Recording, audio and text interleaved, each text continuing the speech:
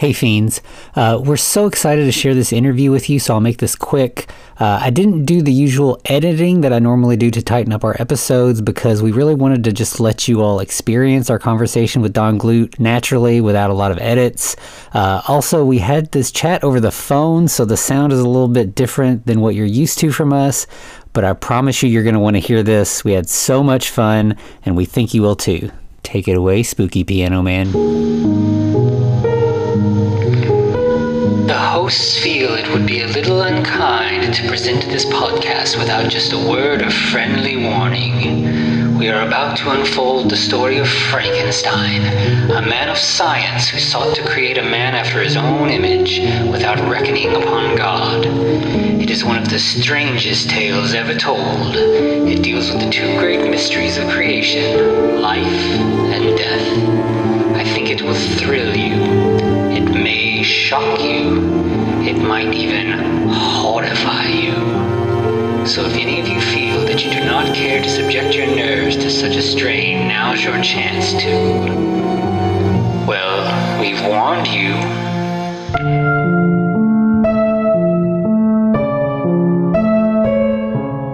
Hello and welcome once again to the Frankencast. I'm the mad scientist Anthony Bowman. My pronouns are he, him, and I'm joined as always by the vanilla monster that is Eric Velasquez. My pronouns are also he, him, and we're joined by another special guest. Yes, we're joined today by Mr. Donald F. Glut, the writer and director of Tales of Frankenstein. Go ahead and introduce yourself. Yeah, hi. It's good to be on your show. I've been looking forward to this, so I'm sure we'll have plenty of things to talk about. Yeah, I think so. So one thing we always kind of talk about with Frankenstein fans is like, what is it about Frankenstein? Like, I know, you were making movies as a kid even, so clearly Frankenstein's been a big part of your life from the early days. So what is it about Frankenstein that kind of drew you in? I really don't know. Well, I have a guess, but I'll get to that. I'll tell you how I discovered it, and it's been like a source of extreme interest to me ever since. I was about, maybe 6 years old. And my mother, my grandmother, and I were at the local movie theater in Chicago where I grew up. In fact, it's the same theater where I had the premiere of Tales of Frankenstein. No, I'm sorry. That was Blood Scarab. But it was a theater I grew up in, and we were watching a movie called Tap Roots, which had Boris Karloff in it, and playing as we used to say back then, an Indian character, American Indian, Native American, whatever you want to say. Anyway, my mother, when he came on the screen, my mother nudged me, and she said, "Oh, that's Boris Karloff. He played Frankenstein," and I'd never heard of either of them, Frankenstein or Boris Karloff. So, but then that Frankenstein name stuck in my head. So when we walked home from the theater, it was just a couple of blocks away from where we lived. I said, "Who or what is Frankenstein?" And my mother said, "Oh, it was a movie about a man who they brought back to life," and that just resonated with me. And for years, this is in the days before we had home video and Monster magazine. This would have been like, early 1950s. I used to, what did he look like? And nobody could really tell me. I would get bits of information from different people. One person said, no, it wasn't a man that was brought back to life. It was a man that was put together from body parts. And somebody else said, well, he had a flat head and a high forehead. Somebody else told me he had a nail going through his head. Well, what they were referring to, I imagine, were the electrodes on the neck. So all these little bits of information over the years kept coming together in my imagination. And one day I was walking home, and the only reference point I had was the old Dick Briefer comic books, which are the horror series, which were coming out on the newsstands back then. And I was walking home from school one day, and I passed a confectionery store. It was getting close to Halloween, and they had a bunch of masks hanging in the window.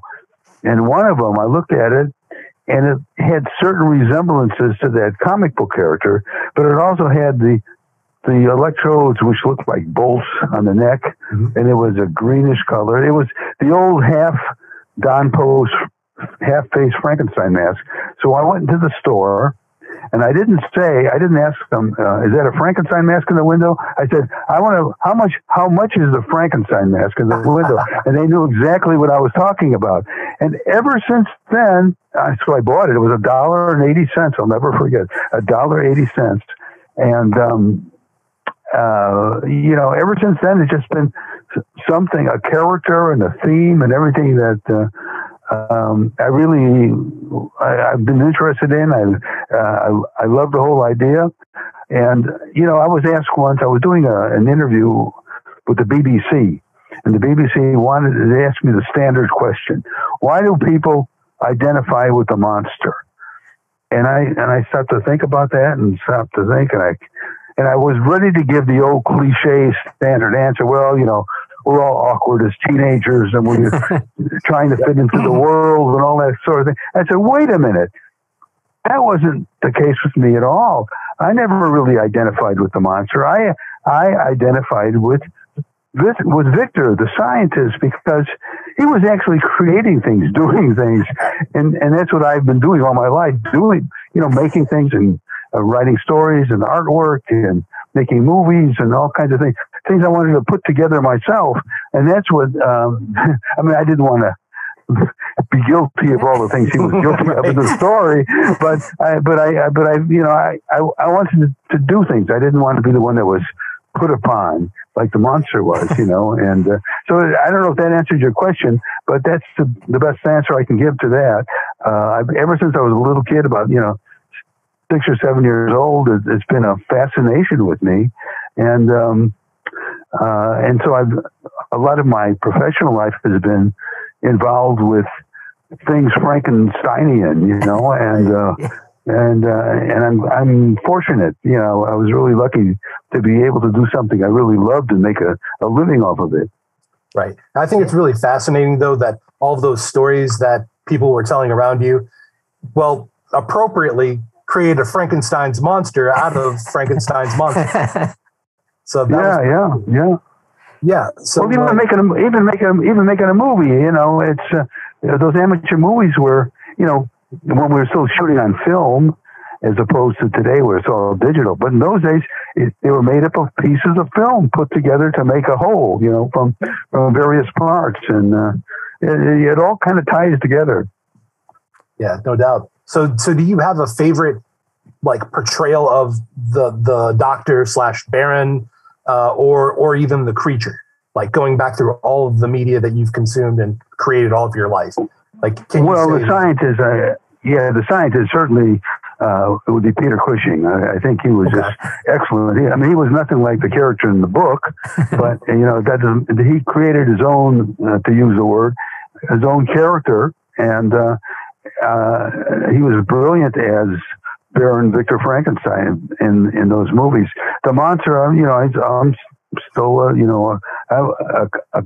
Karloff is way at the top of the list, but I admired other portrayals. I like Glenn Strange very much. Glenn Strange I knew personally, and people put down Lon Chaney Jr.'s portrayal, but I think what he was doing in that movie was emulating his father, because that's basically a silent movie role that he's doing. He doesn't make any sound. He doesn't go or any of that. Right. It's all just with mime and gestures and that sort of thing. And Lugosi's I did not like at all, really. I like the fact that he had the makeup and everything. He was the character, but his portrayal of the character always seemed, even as a kid when I saw that, I thought he just came across as weak. I remember standing in line. I was standing in line at the Biograph Theater, which is where John Dillinger was shot, the gangster. And I was standing in line with a friend of mine and waiting to get in with a bunch of kids. And it was a triple bill of Frankenstein Meets the Wolfman, The Atomic Monster, which was really the reissue of Man-Made Monster with Lon Chaney, and The Beast from 20,000 Fathoms. You couldn't ask for a better triple bill as a kid. Right. And we were looking at the reissue lobby cards in the window as they're standing in line, and there were pictures of Lugosi, and there was also one of the shots of the stuntman Gil Perkins carrying, Ilona Massey, and we didn't see that one first. We saw the Lugosi because as the line was moving, we were seeing more pictures, more lobby cards. And the ones of Lugosi, we just there's something wrong about that. We didn't know it was Lugosi playing the monster yet. I mean, those in the days where we sort of learn things and figure things out as we went along, And this is before Famous Monsters, the film then came out. And so he looks. We said he looks kind of weak. There's something wrong with him. He just doesn't look strong. And then we came across that picture of Gil Perkins, still not knowing who was playing the part. And now there he looks really good. There he looks great. And so I would say Peter Cushing definitely for the Baron, and Boris Karloff for the original monster. But I really liked Glenn Strange. I just wish he had more to do in those movies. Right. Yeah. Yeah, we just recently watched those and kind of said the same thing. Like I always remembered liking Glenn Strange, and then when I watched the movie, I realized he's barely in them at all. I mean, he does well with what he's given, but he's not given much. No, he probably got a lot of rest in those movies, just sleeping on that platform. I would think. Hey, getting paid to sleep, that's all right? Yeah. When we did Tales of Frankenstein, we had a scene in a morgue, and the actor playing the corpse of the professor, he was stretched out on a table, and we're talking and we're getting the scene all set up, and suddenly we hear this snoring sound, and we said, "Where's that coming from?" And it was he fell asleep on the slab with the sheet over him. So that is amazing. I love it. You saying that you more identify with the monster or with the Baron kind of makes sense after watching Tales of Frankenstein. Like I feel like there's between like Universal kind of feels like it focuses on the monster, whereas Hammer focuses more on the doctor. And I definitely feel like Tales of Frankenstein is more about the creators and the doctors rather than the creatures. Right. Yeah, well, I didn't want to just rehash all the old Universal tropes. I didn't want to remake the original story because that's been done for, on budgets I could never afford. I didn't want to compete with those, but I wanted to keep the style of the Universal and Hammer films as much as I could, except for one of the stories. Nobody ever seems to pick up on this, but the one about the crawling hand, that really was my homage, if you want to call it that, to Roger Corman's Poe films, with a little bit of Lovecraft thrown in. So that was all about. I had all the dream sequences and the cutaways to black cats and ravens and all that sort of thing. And so that was supposed to kind of look like a Poe film. And then of course with the one with the gorilla, that was my version of a film noir, old dark combination of film noir and old dark house movie.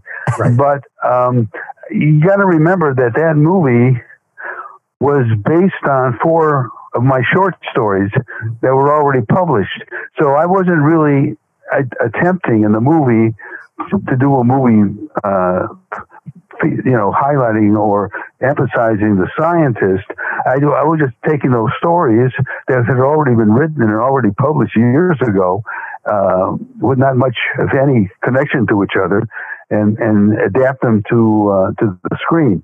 So I wasn't consciously thinking of that. I was trying to give as much variety as I possibly could too. So the original monster only really appears in that frame story and those flashback cuts that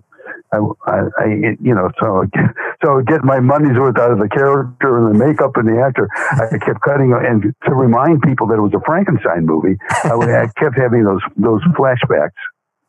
Right. So in addition to that, so obviously you wrote basically all the stories that are in the movie, Tales of Frankenstein. Right. Correct. Like, how did you go about choosing those? Did you say these are my best, or? No, I originally somebody else was going to do this movie, but that didn't work out, and that's when I chose the stories, and I went through the collection, and I wanted to see which would be the most visual stories, the ones that would work best as movies. And, some of those, a couple were set in the future. Well, if I did those, then I'd have to have all kinds of special effects and things that I couldn't afford. So there was another one that had a copyright issue. It was about two guys from a movie studio who encountered the real Frankenstein monster sleeping up in the mountains somewhere, and they want to make sure that the makeup doesn't, look too close to the ones that are going to be in their movie, because there might be a copyright issue. Well, I didn't want to add that story in there because I didn't want to raise any red flags with Universal with my movie. Yeah. So there were all kinds of. There was another one with gangsters, and that really, for the first one, for the first movie, and I intended to make more. I do intend to make more. I wanted them to be the four stories that were different from each other and set in different time, places, periods, and different locations, and that would work the best visually. And so those are the ones I took. And originally it had 5 stories.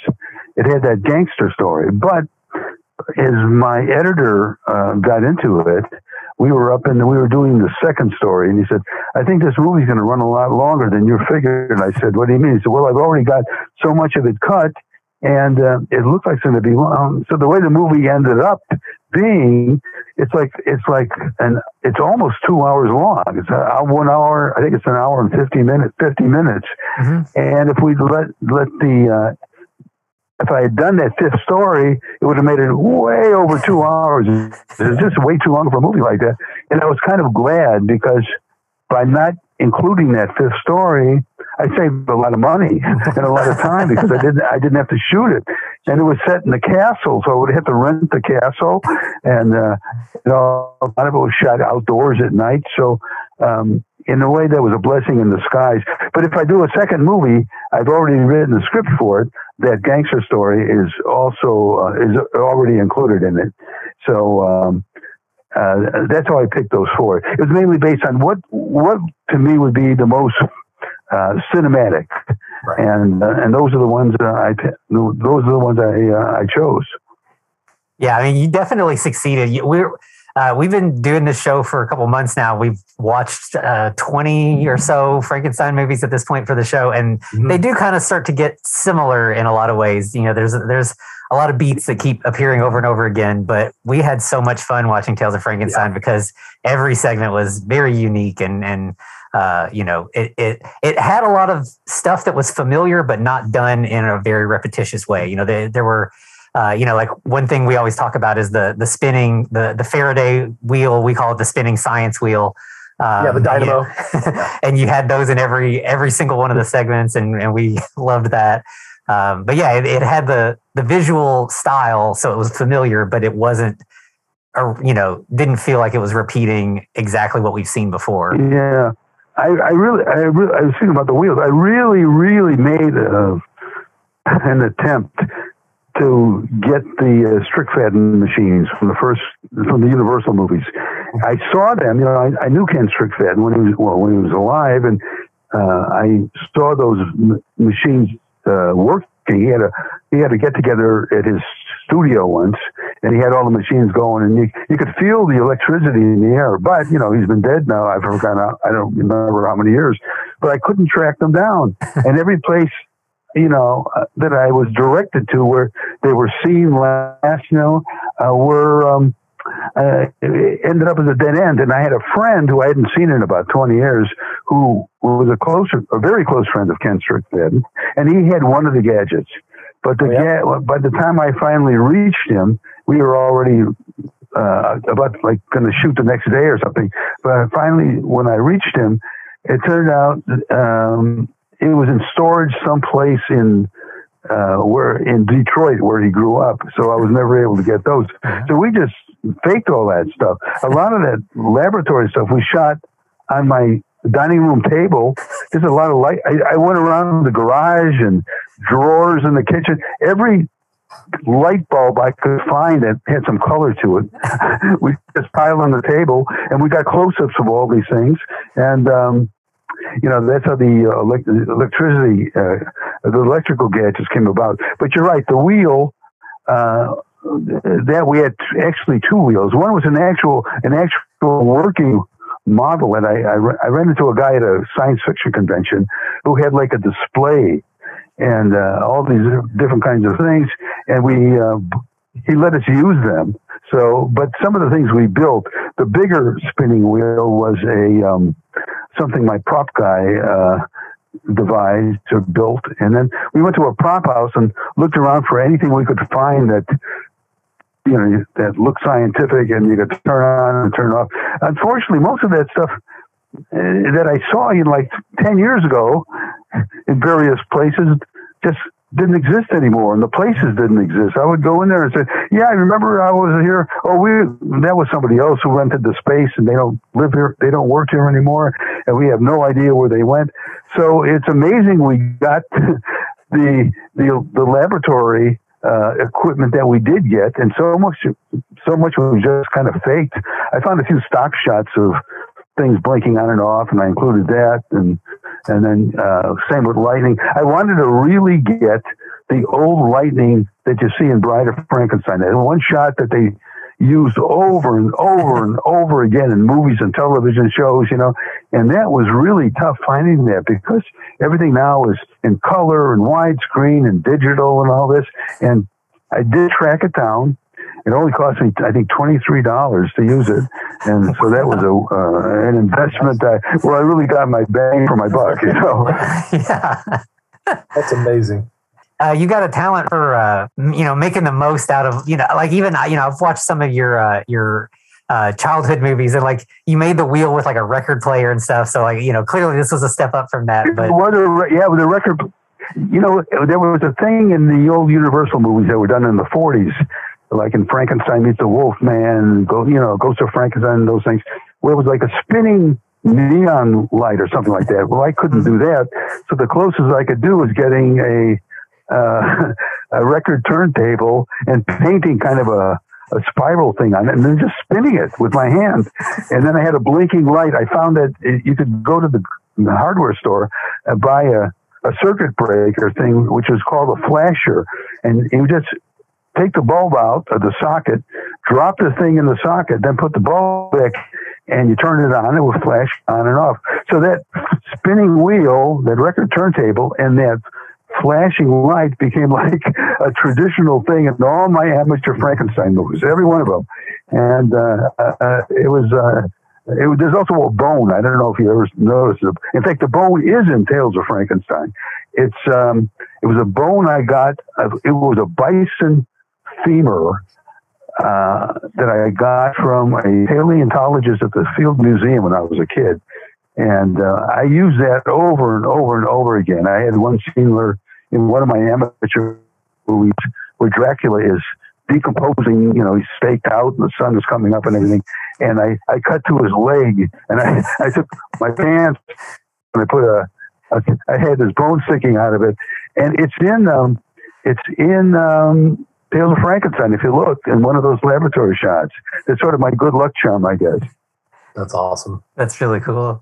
Yeah, so I got to ask, so the props that you made listen, we're very big fans of the dynamos and, as we call them, science wheels. So the ones that you have are for the Tales of Frankenstein. Where did they go? Does someone still have them? Do you know where they are? I have the big wheel in my garage. Okay.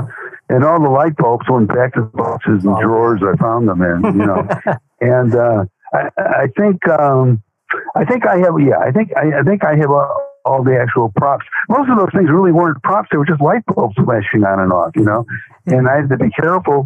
I didn't want to show the brand names or anything. Right.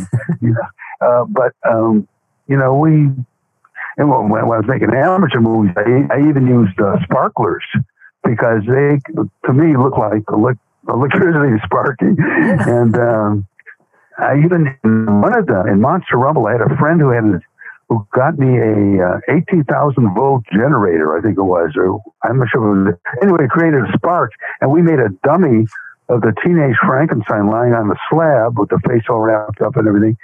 And I hooked this thing up, and if you look really close, it's really hard to see, but there's a big blue spark zapping the electrodes on the neck from this generator or whatever it was, and that was real. And I actually built a Jacob's ladder for that. The trouble is, a lot of that stuff didn't photograph well, and people don't even realize what they're looking at. So you said the stories were all from. So I know, like I read the first New Adventures of Frankenstein book. I know. So one of the books is like a collection of short stories. Is that where they all came from? Yeah. There's a collection of short stories called Tales of Frankenstein. That's among, I originally wrote the 11 books, and one of the 11 books, number 10, was Tales of Frankenstein. Now there are 12 books because a few years ago I decided to bring the series to an absolute final end, and I had some complaints and especially one of the reviews, that the last book in the series of the 11, there was never a one-to-one confrontation between the monster and Burt Winslow, Dr. Burt Winslow, who was the guy who brought him. In fact, Burt Winslow doesn't even appear in the last one. And they said they were missing that last thing. They wanted something like Errol Flynn against Basil Rathbone in The Adventures of Robin Hood or something. That final one-on-one, kind of confrontation. So I decided to write a 12th one. And since Pulp 2.0 Press was reprinting the books in those two big volumes that came out a few years ago, 12 balance it out. Have 6 books in one and 6 in the other. And so the publisher went with it, and I wrote that last. I didn't know if I could. It was like 40 years later that since I'd written one. And I'll tell you, it was like the old story about getting back on a bicycle or something. It just came out naturally, like nothing had changed. And I don't particularly enjoy writing novels, but the Frankenstein one I kind of did, and that one I had a good time writing. Yeah, I have the ones that came out in like around 2000, so I don't have that 12th one. I'll have to try to pick up the bigger volumes so I can check those out.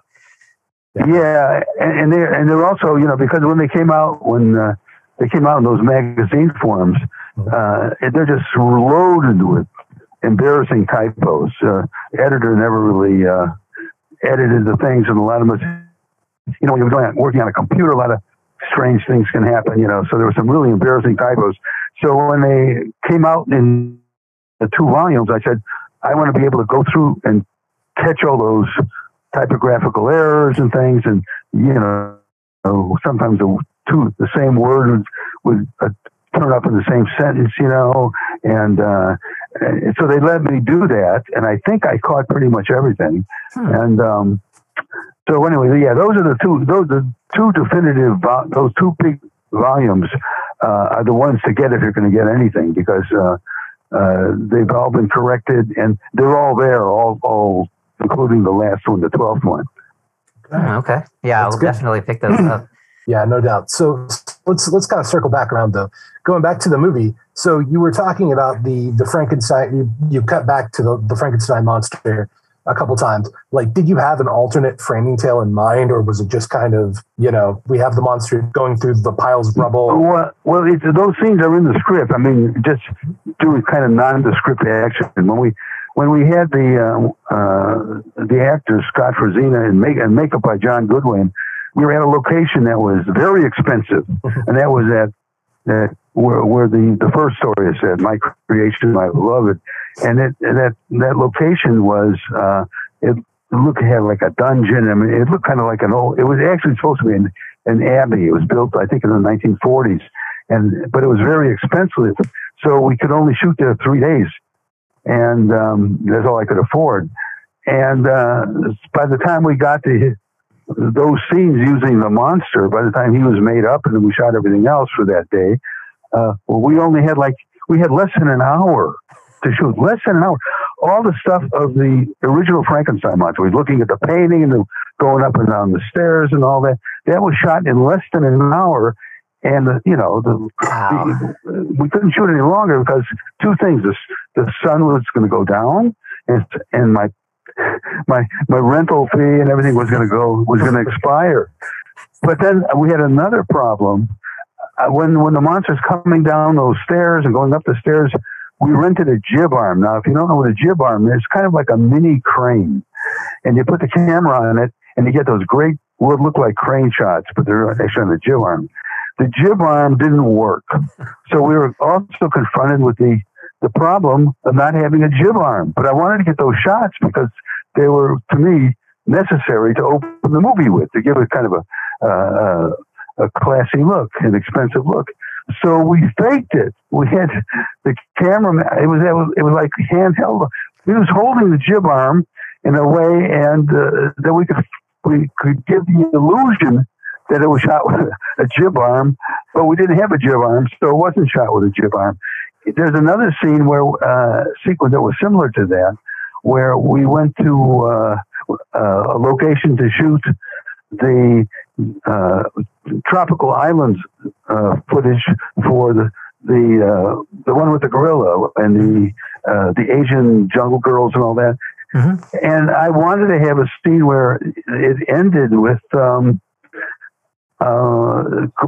pullback from the house going through the fence and all that to a wide shot, and I found out the cameraman did not rent any dolly tracks. So how are we going to do that? It's the climactic scene when we had the voiceover, the private detective and his brain is in the gorilla's head and all this.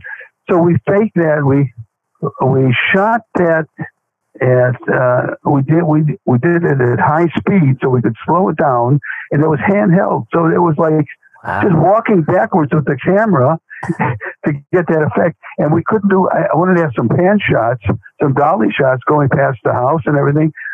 That was all done from a car window. We just got the cameraman in the backseat of the car, and we drove by. I mean, it's amazing how we jury rigged so much that went on in that movie, and nobody will ever know. It's because one of my goals always in making movies, no matter how cheap they were, to make them look as expensive as you could possibly do. And a lot of people don't bother. They're making these low budget films, and they look like they look cheap. But I wanted to get that kind of that hammer look, that kind of what's the word I'm trying to think? That kind of Baroque look, that expensive, classy look. And so I hope I achieved that. I hope we achieved that.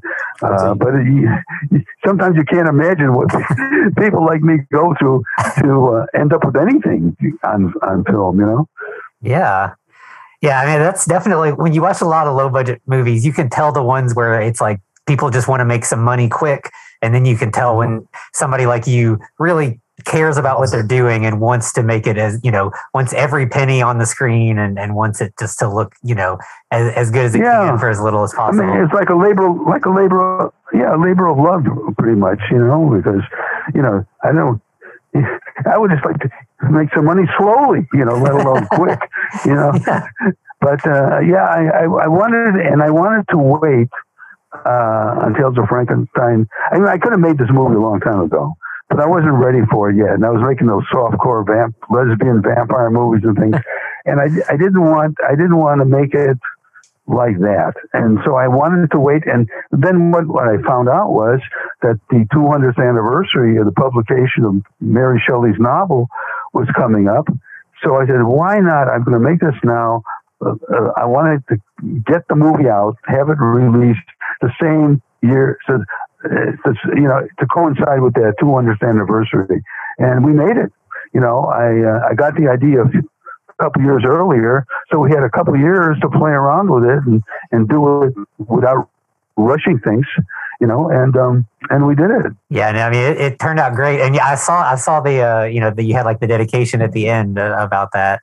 Yeah. So I saw, like, on your site, it says that you got Tales of Frankenstein 2 in the works, but I know I was kind of discussing with you a little yesterday, and you said you have actually a couple of other Frankenstein related projects you're working on.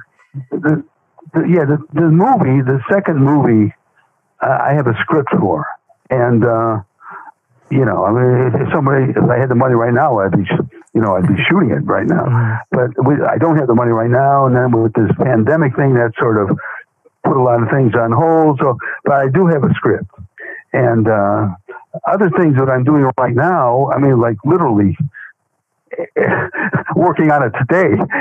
You know, I have two things. One is there's a publisher called Strange Particle Press that's been reprinting a lot of my old books.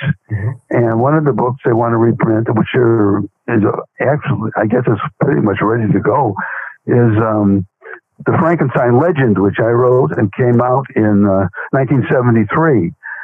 You know, and I said, but you know, a lot has happened since 1973. I don't want to update the book because that would take the rest of my life to do that. And there's been so much Frankenstein-related stuff, as you well know, since 1973.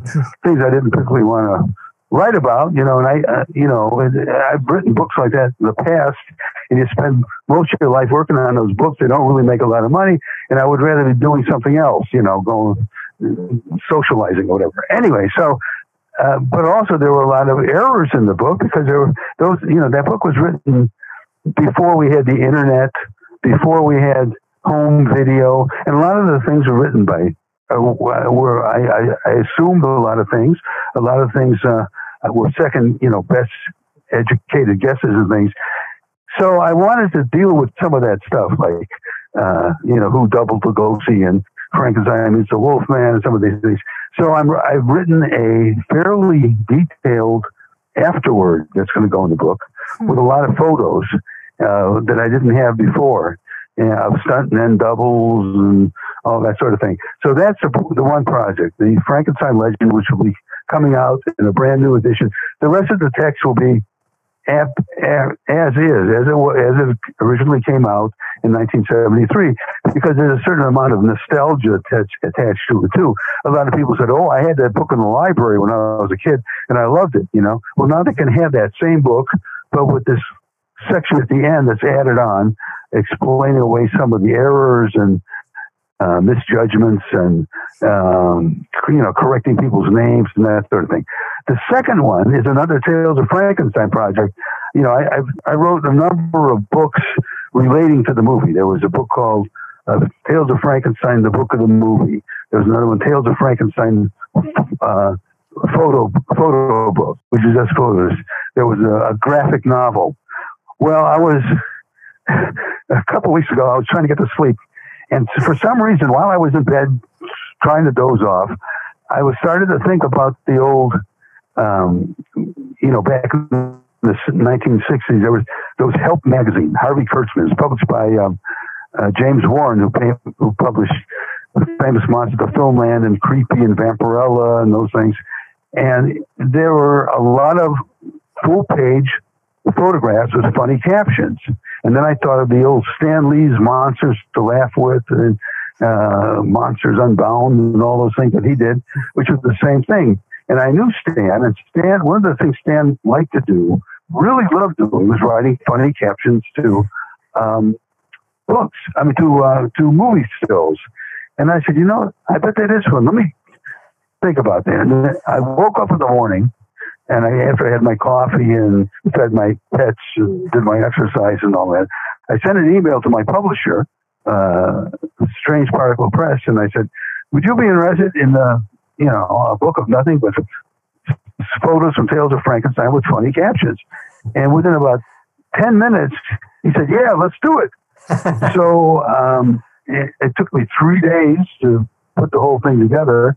And so that's going to be coming out. I don't want to give away the title yet because it's a very cool title. And, you know, not that anybody's going to steal it or anything.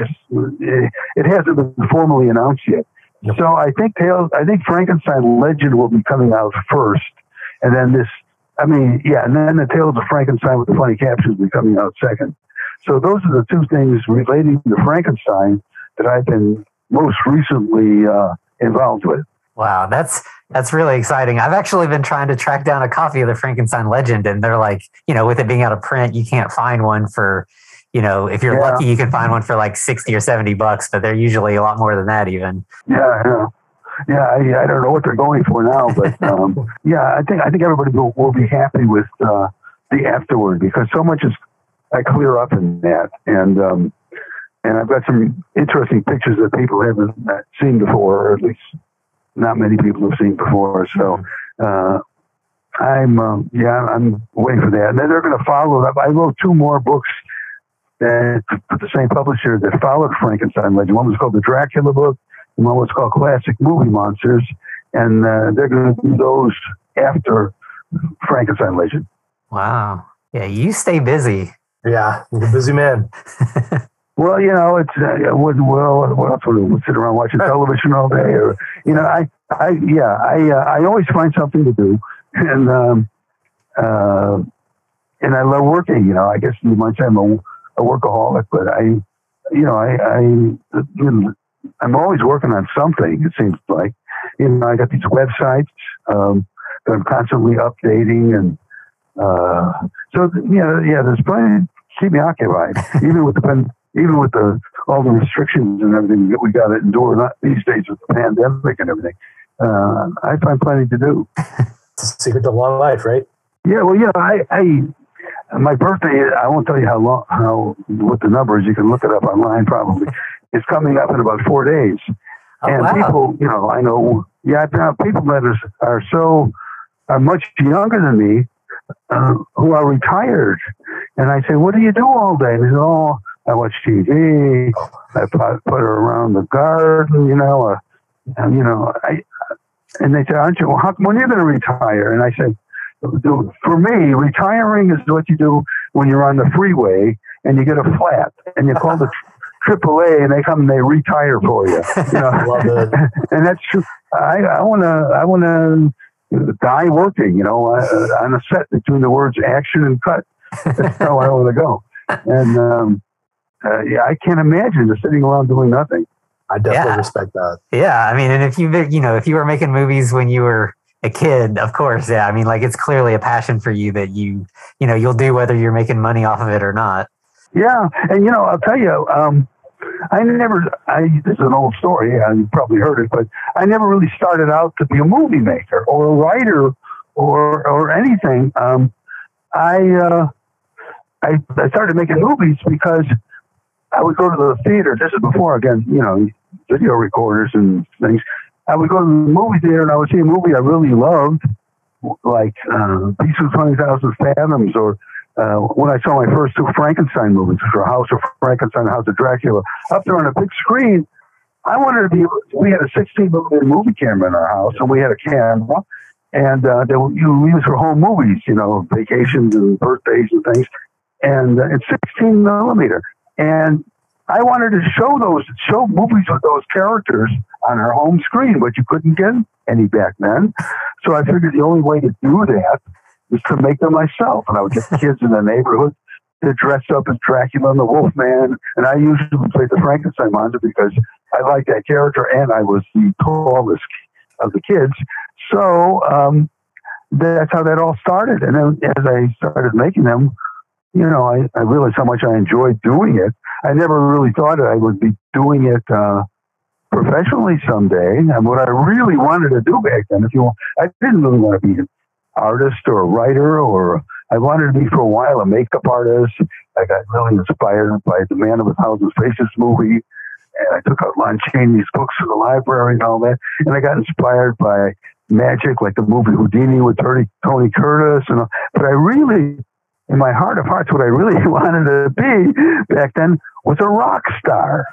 And, I would see these television shows where, Elvis and the girls screaming in the audience and all that. I said, that's what I want. And for years, I was in the music business playing, guitars and things. And the other things I kind of stumbled into. I've always had really good luck being in the right place at the right time. And it turned out that when all the smoke had cleared and some of the other things no longer seemed possible, I could make a living off writing. And one thing kind of led to another, and writing comic books and novels and nonfiction books and movie scripts, television shows. Just one thing kind of segued into the next, and a lot of people don't take advantage of these strange opportunities that come up, and I did. Every time I never let an opportunity pass me by, and you never lose an opportunity to just pass on to the next person.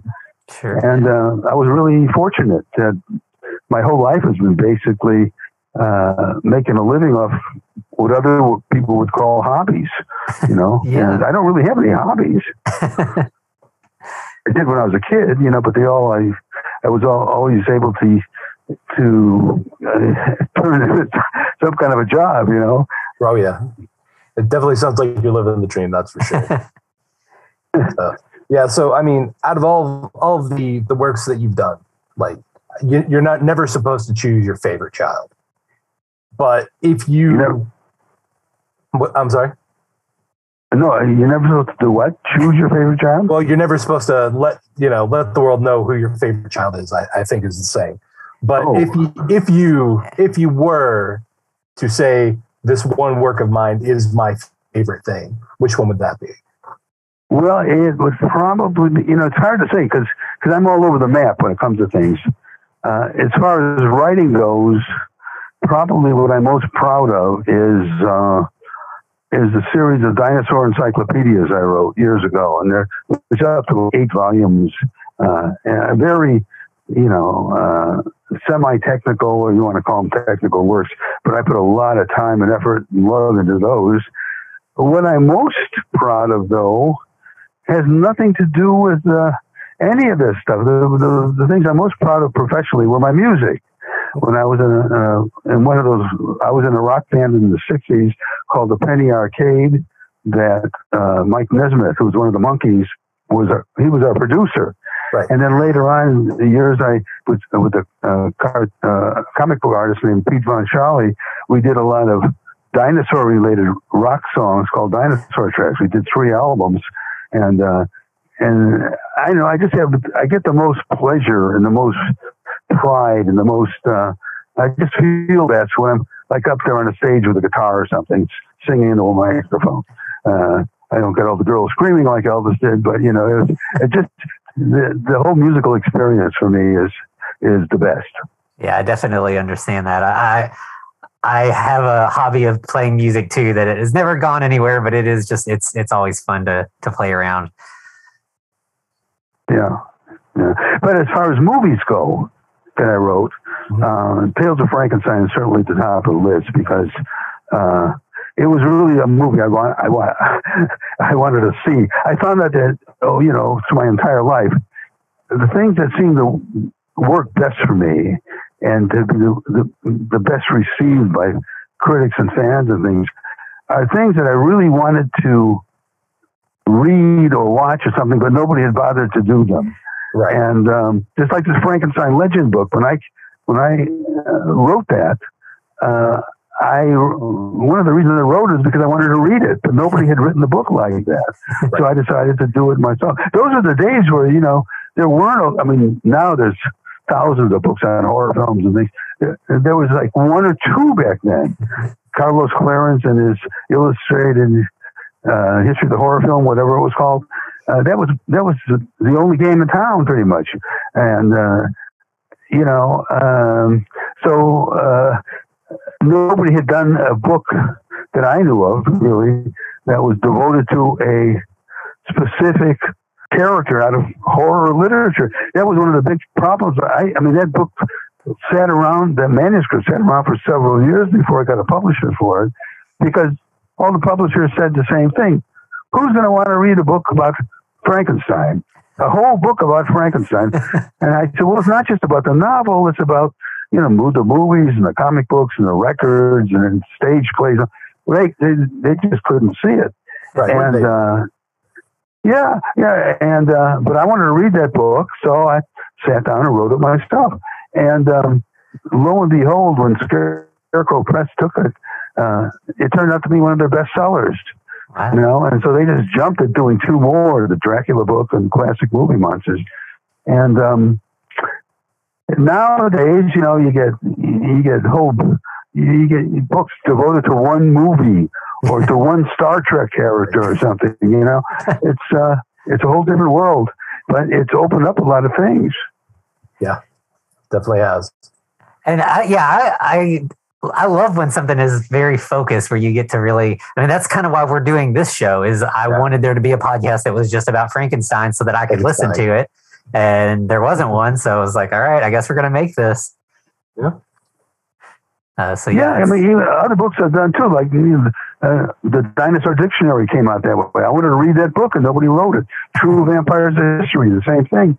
And then it's, another thing is, if somebody did it, they wouldn't be as obsessive about it as me. So they wouldn't put all the little details and all that sort of thing. And then I would be all angry, why didn't I do it? Because now he's killed the market by putting out his book. Nobody's going to want to do another book about the same subject so soon. And if you want to do it and do it right then when you get the idea, because if you don't, somebody may beat you to it with an inferior version of it, and so you got to do it yourself. A lot of people get these ideas, but they never go anywhere. They never do anything. Mm-hmm. That's like what you were saying about you got to take up the opportunities. Yeah, when they're presented. Yeah, right. And I know people that have had ideas for television shows and things like that, and movies and novels, and they've been talking about them for 20 years, and nothing ever happened. They don't sit down and write. I guess it's a scary thing for people to sit down at a computer or a typewriter, as we used to have, years ago, and actually start something. How do you start it? And then when a lot of people don't want it to end, because when it's over, it's over. They might have one project in their head with no idea what they're going to do next. And so they don't really want it to end, because then suddenly, what are you going to do? And I've known plenty of people like that. Or a lot of people will be discouraged by, they'll write their first novel or so, or whatever, and they'll send it out, and they'll get rejected. And the rejection has nothing to do with the quality of the novel. It might have to do with what day of the week it came in. Maybe the editor wanted to go home for the weekend, so it doesn't give it a real fair reading, or it came in the beginning of the week and you got all the stuff piled up from over the weekend, and he doesn't have time, and he just sends it all back. Or like an actor who wants to get a job in a movie, and the casting person there, or the director who's ever doing the casting, the producer, will, the person will come and has red hair. And they just hired an actor with red hair. So they're not going to put two redheads in the same movie, especially if they're going to be the leading man, the leading lady. It would be ridiculous. And so they don't get the job. And then they go home and they think, I'm not worth anything. I didn't like my audition, yada, yada, yada. And they never try again. So there's all kinds of reasons people get their work rejected that has nothing to do with, with their personal worth. And a lot of people just don't it just never sinks in with a lot of people. And they never pursue the career. And a lot of people, like most of my relatives and friends in Chicago where I grew up, it never solidifies for them. It's just a hobby. So it's they'll take a job when they're bagging at the supermarket, for that security, and they never pursue the art or the writing or the thing or the music or whatever it happens to be. Yeah, and all they need to do is take a look at your career and see like what hard work and perseverance can do for you. Yeah, absolutely. Well, to me, failure was. A lot of things I got rejected years and years ago, and but the alternative, back in the 1970s, I made a good part of my living writing for the teen magazine. Writing about all the Cassidy and Michael Jackson, all these people making up stuff, and none of it was true. But to me, writing something I didn't like or didn't enjoy was way better than working like in an office someplace, right? Yep. or in a warehouse. It's a no-brainer. I would rather be doing something that I liked, which was the process of writing, even though it was about something I had no interest in. You know, like a lot of those Saturday morning cartoons and things, which were terrible. But I would rather be doing that than driving a taxi cab or something. Working in a factory. Definitely spoken like an artist. So Yeah. I agree with that 100%. Well, I know we told you we just keep you for an hour, and we're getting close to that, so I don't want to keep you too much longer. One question though, I did want. So Frankenstein obviously has been around for a long time. Where do you see like Frankenstein stories going in the future?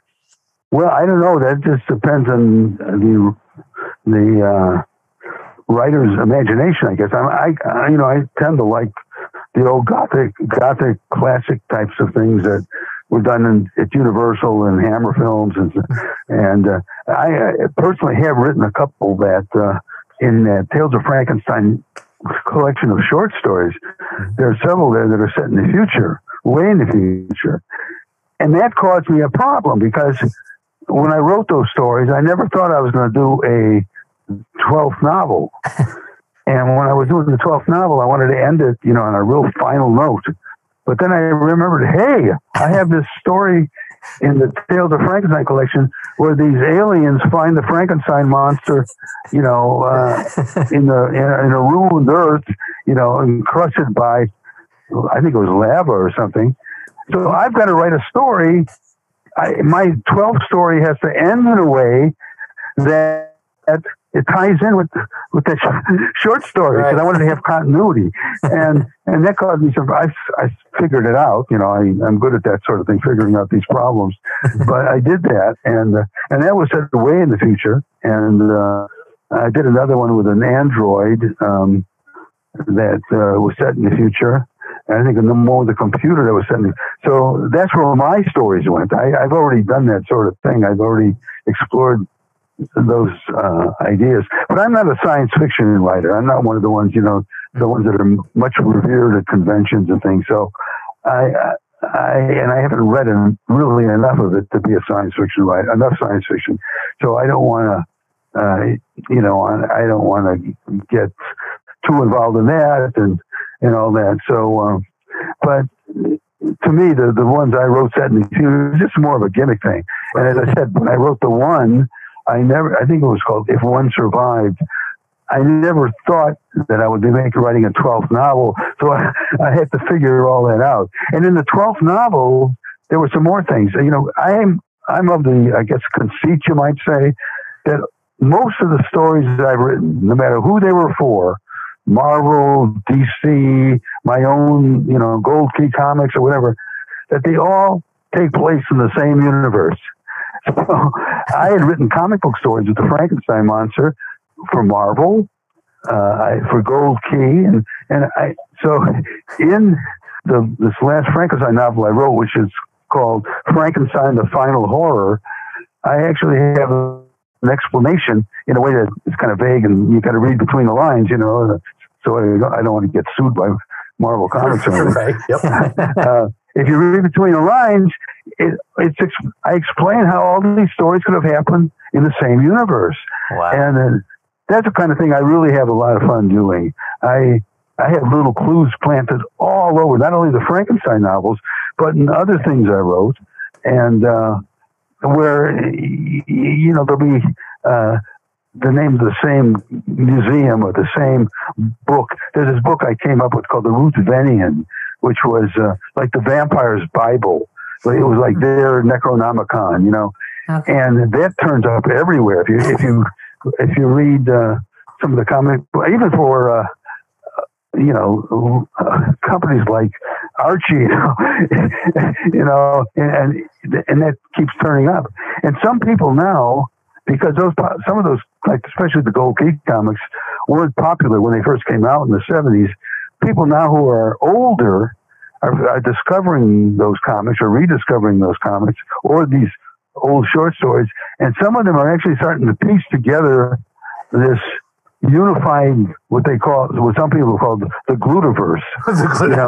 Fair enough. All these little things that tie them all together. I've even made movies where these things are mentioned. So, yeah, I'm having a good time. I'm writing a lot of stories now for Shudder and Vampirus Carmilla magazines, and I haven't done too much of the crossover stuff in there. But sometimes I'll be on the wall. You'll see a poster for one of my movies or something. So it all ties together, and I have a real good time doing that. I love that. Yeah, it makes it more fun it's like a scavenger hunt as you go through your career. Yeah. Well, I like to, I like to be kind of a mysterious character, like a Buckaroo Banzai type, where certain people only know me from certain areas. People know me only from the music business, or only from the paleontology world, or only from Frankenstein or horror films. And then they find out I did something that's totally unrelated, and they can't figure it out. So I like to keep a little aura of mystery about myself if I can. There you go. Yeah, as I've been reading about all your Frankenstein stuff, and I kept seeing stuff about Dinosaur Dawn, and I was like, wait, that's the same guy? Huh, Right. Okay. Yeah, that was the name, I had at Marvel, because everybody had a nickname back then in the 70s, like Smiling Stan Lee, Rascally Roy Thomas, and all that. And Roy, who I was doing a lot of the writing for, said, "What would you like to be called?" And I said, "Dinosaur Don." That's what I've been called since 6th grade in grammar school. And so that kind of stuck. And it had a nice alliteration, the 2 Ds, so that worked out well. And comic books love those alliterative names. Right. Yeah, and Stan loved those too. Oh, yeah. Well, that's amazing, sir. I do have to tell you that you, all throughout most of your career, at least as far as comic books, Saturday morning cartoon shows, and now even with Frankenstein related things, I allow me to gush and say that you are one of my heroes. Oh, well, thank you. Where are you guys located, by the way? We're in like Louisville, Kentucky area. Yeah. Oh, Kentucky. Yeah. Yes, sir. I thought you were in New York because you said, it said East Coast, I think. So when I asked about the time, Kentucky. Oh, okay. Yeah. Yep. Yeah, we're still in the Eastern time zone, but yeah, we're closer to Chicago than we are to New York, I'd say. Right. Oh. Well, you don't have any accent or anything, so that threw me off too. Do our best to hide it now. So, Get that flat Midwestern accent is just kind of, right. yeah, it's pretty subtle. Well, yeah, we can't thank you enough. This has been so much fun. It's been a real treat to get to talk with you. Possibly I don't know if it came across my. I was going to say, I don't know if it came across my voice, but I've had a smile from ear to ear the entire time. So, Me too. What? So we've both been grinning ear to ear this whole conversation. Full time. Yeah. Oh. Well, remember this, the Abbott Costello routine where Abbott says, "Smiling makes a man look stupid." And Costello says, "I smile all the time." And Abbott says, "See what I mean?" There you go. You have to be careful. Right. Well, so thank you again. Thank you so much. And, maybe when you've got some of these other projects coming out, we might be able to get you back on to talk about them. We'd love that if you had time. But yeah, I'm always around. So yeah, I'd be glad to. And this was a nice conversation. Who else have you had on the show so far? We haven't really had many guests. It's mostly just been us chatting about movies. We've had a couple people or another guy from another podcast who came on and just talked with us about a movie. But you're really our first top tier guest. So we're really excited about it. Oh, thank you. It's fun. I love to talk about these things, especially when I don't get to talk about the same old stuff all the time. Which is nice. And we had a lot of different things we talked about, which I enjoyed. Well, good. Yeah, anytime you want to talk about Frankenstein, we are available. Oh, yeah. Okay. Well, Joe, I'm glad you liked my movie. It did win the Rondo Award 2018 for Best Independent Film. And the reviews have been, except for one, every review has been really, really, really good. And one, it was just somebody obviously had an issue with me or something. So I'm really happy with the way it turned out, and it could have, when you're watching it, you always see things that could have been better, or that you didn't have because the prop didn't show up or whatever. In a way you had to sort of make up for that in some way. But I work best a lot when I'm pushed into a corner, and the actor hasn't shown up, or the prop hasn't shown up, or you got to cut out 10 pages of your script or whatever. And that's when I seem to work the best, when I'm under pressure like that. So, but yeah, it was fun, and I had some good actors. I try to stay away from all the standard B movie actors, that you see all the time. And I think I had a pretty respectable cast, like Jerry Lacey from Dark Shadows, Ann Robinson, and Beverly Washburn, and even the lesser actors. I didn't use any of the people that can make your movie the kiss of death. They see it. That person only does lousy B movies. They don't even give it any consideration. So I really lucked out there, and I lucked out with some good, nice locations too. So some of them cost me. That car in the Madhouse of Death. That car cost, for 2 shots of it, just kind of one, or maybe one shot. It cost me $800. Oh, wow! And I said to myself, I could go the way of low budget movies and just start out that segment with the private detective walking with a gas can in his hand. Obviously, his car is somewhere. You don't see it, but he ran out of gas, and he knocks on the door. But that would be the cheapest way. And to me, having that car actually drive by with the actor in it, and then getting out of the car and all that to me was worth $800. And you know who was the most expensive actor in that movie? The gorilla. I'm not going to tell you how much it cost me, but getting that gorilla suit and somebody to play it, and he had an assistant and everything. That was the most expensive actor. I can see that, because we've seen some pretty cheap gorilla suits, and that did not look like a cheap gorilla suit. That looked like that was actually used in what was it? I think that John Landis movie. They had a gorilla in it. I forgot what it was. Coming Home or something like that. Anyway, so that was that gorilla suit.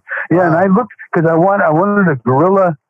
It's set in 1948, so I didn't want a Gorillas in the Mist kind of state-of-the-art, super realistic looking gorilla. I wanted the old Crash Corrigan, Charlie Gomorrah kind of gorilla. But you can't find people that have suits like that anymore. So it's really tough finding a gorilla suit and the person inside of it. Making movies is so much fun. I got to tell you, we go through all these strange problems. Well, it definitely sounds like you worked your way around them, regardless of what they were. Yeah. So, okay, well, listen, anytime you guys want to call me back, don't be shy, Yes, sir. All right, we definitely will. Thank you so much. And send me a link when this is up and running so I can put it on Facebook and my website and everything. Absolutely. We definitely will, sure. All right, well, you have a good night. Yep. All right, you too. Thanks a lot. Okay, bye. Thank you. Bye. And as always, to be continued. Looks like you survived another episode. The Frankencast is a production of FCR Media. It's hosted by Anthony Bowman and Eric Velasquez. Follow us on Twitter at The Frankencast, or send us a letter at thefrankencast@gmail.com. Our cover art is by Amanda Keller. You can find her at Keller Illustrations on Instagram. Our theme music is by Vivek Abhishek. Thanks for listening.